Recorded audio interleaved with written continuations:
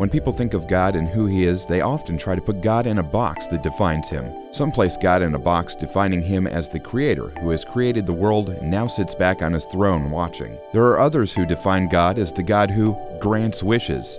And still others define God as angry and vengeful, who is waiting for the opportunity for punishment.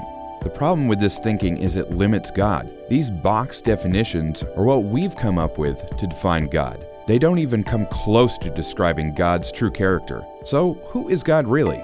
God describes Himself as self-sufficient, self-sustaining, and powerful over all things. God who was, who is, and who will be.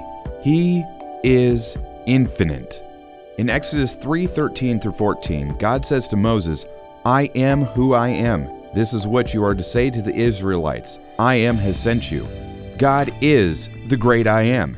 He is the God. Let that sink in for a second. God is in control of everything and is sovereign over everything. He is who He is.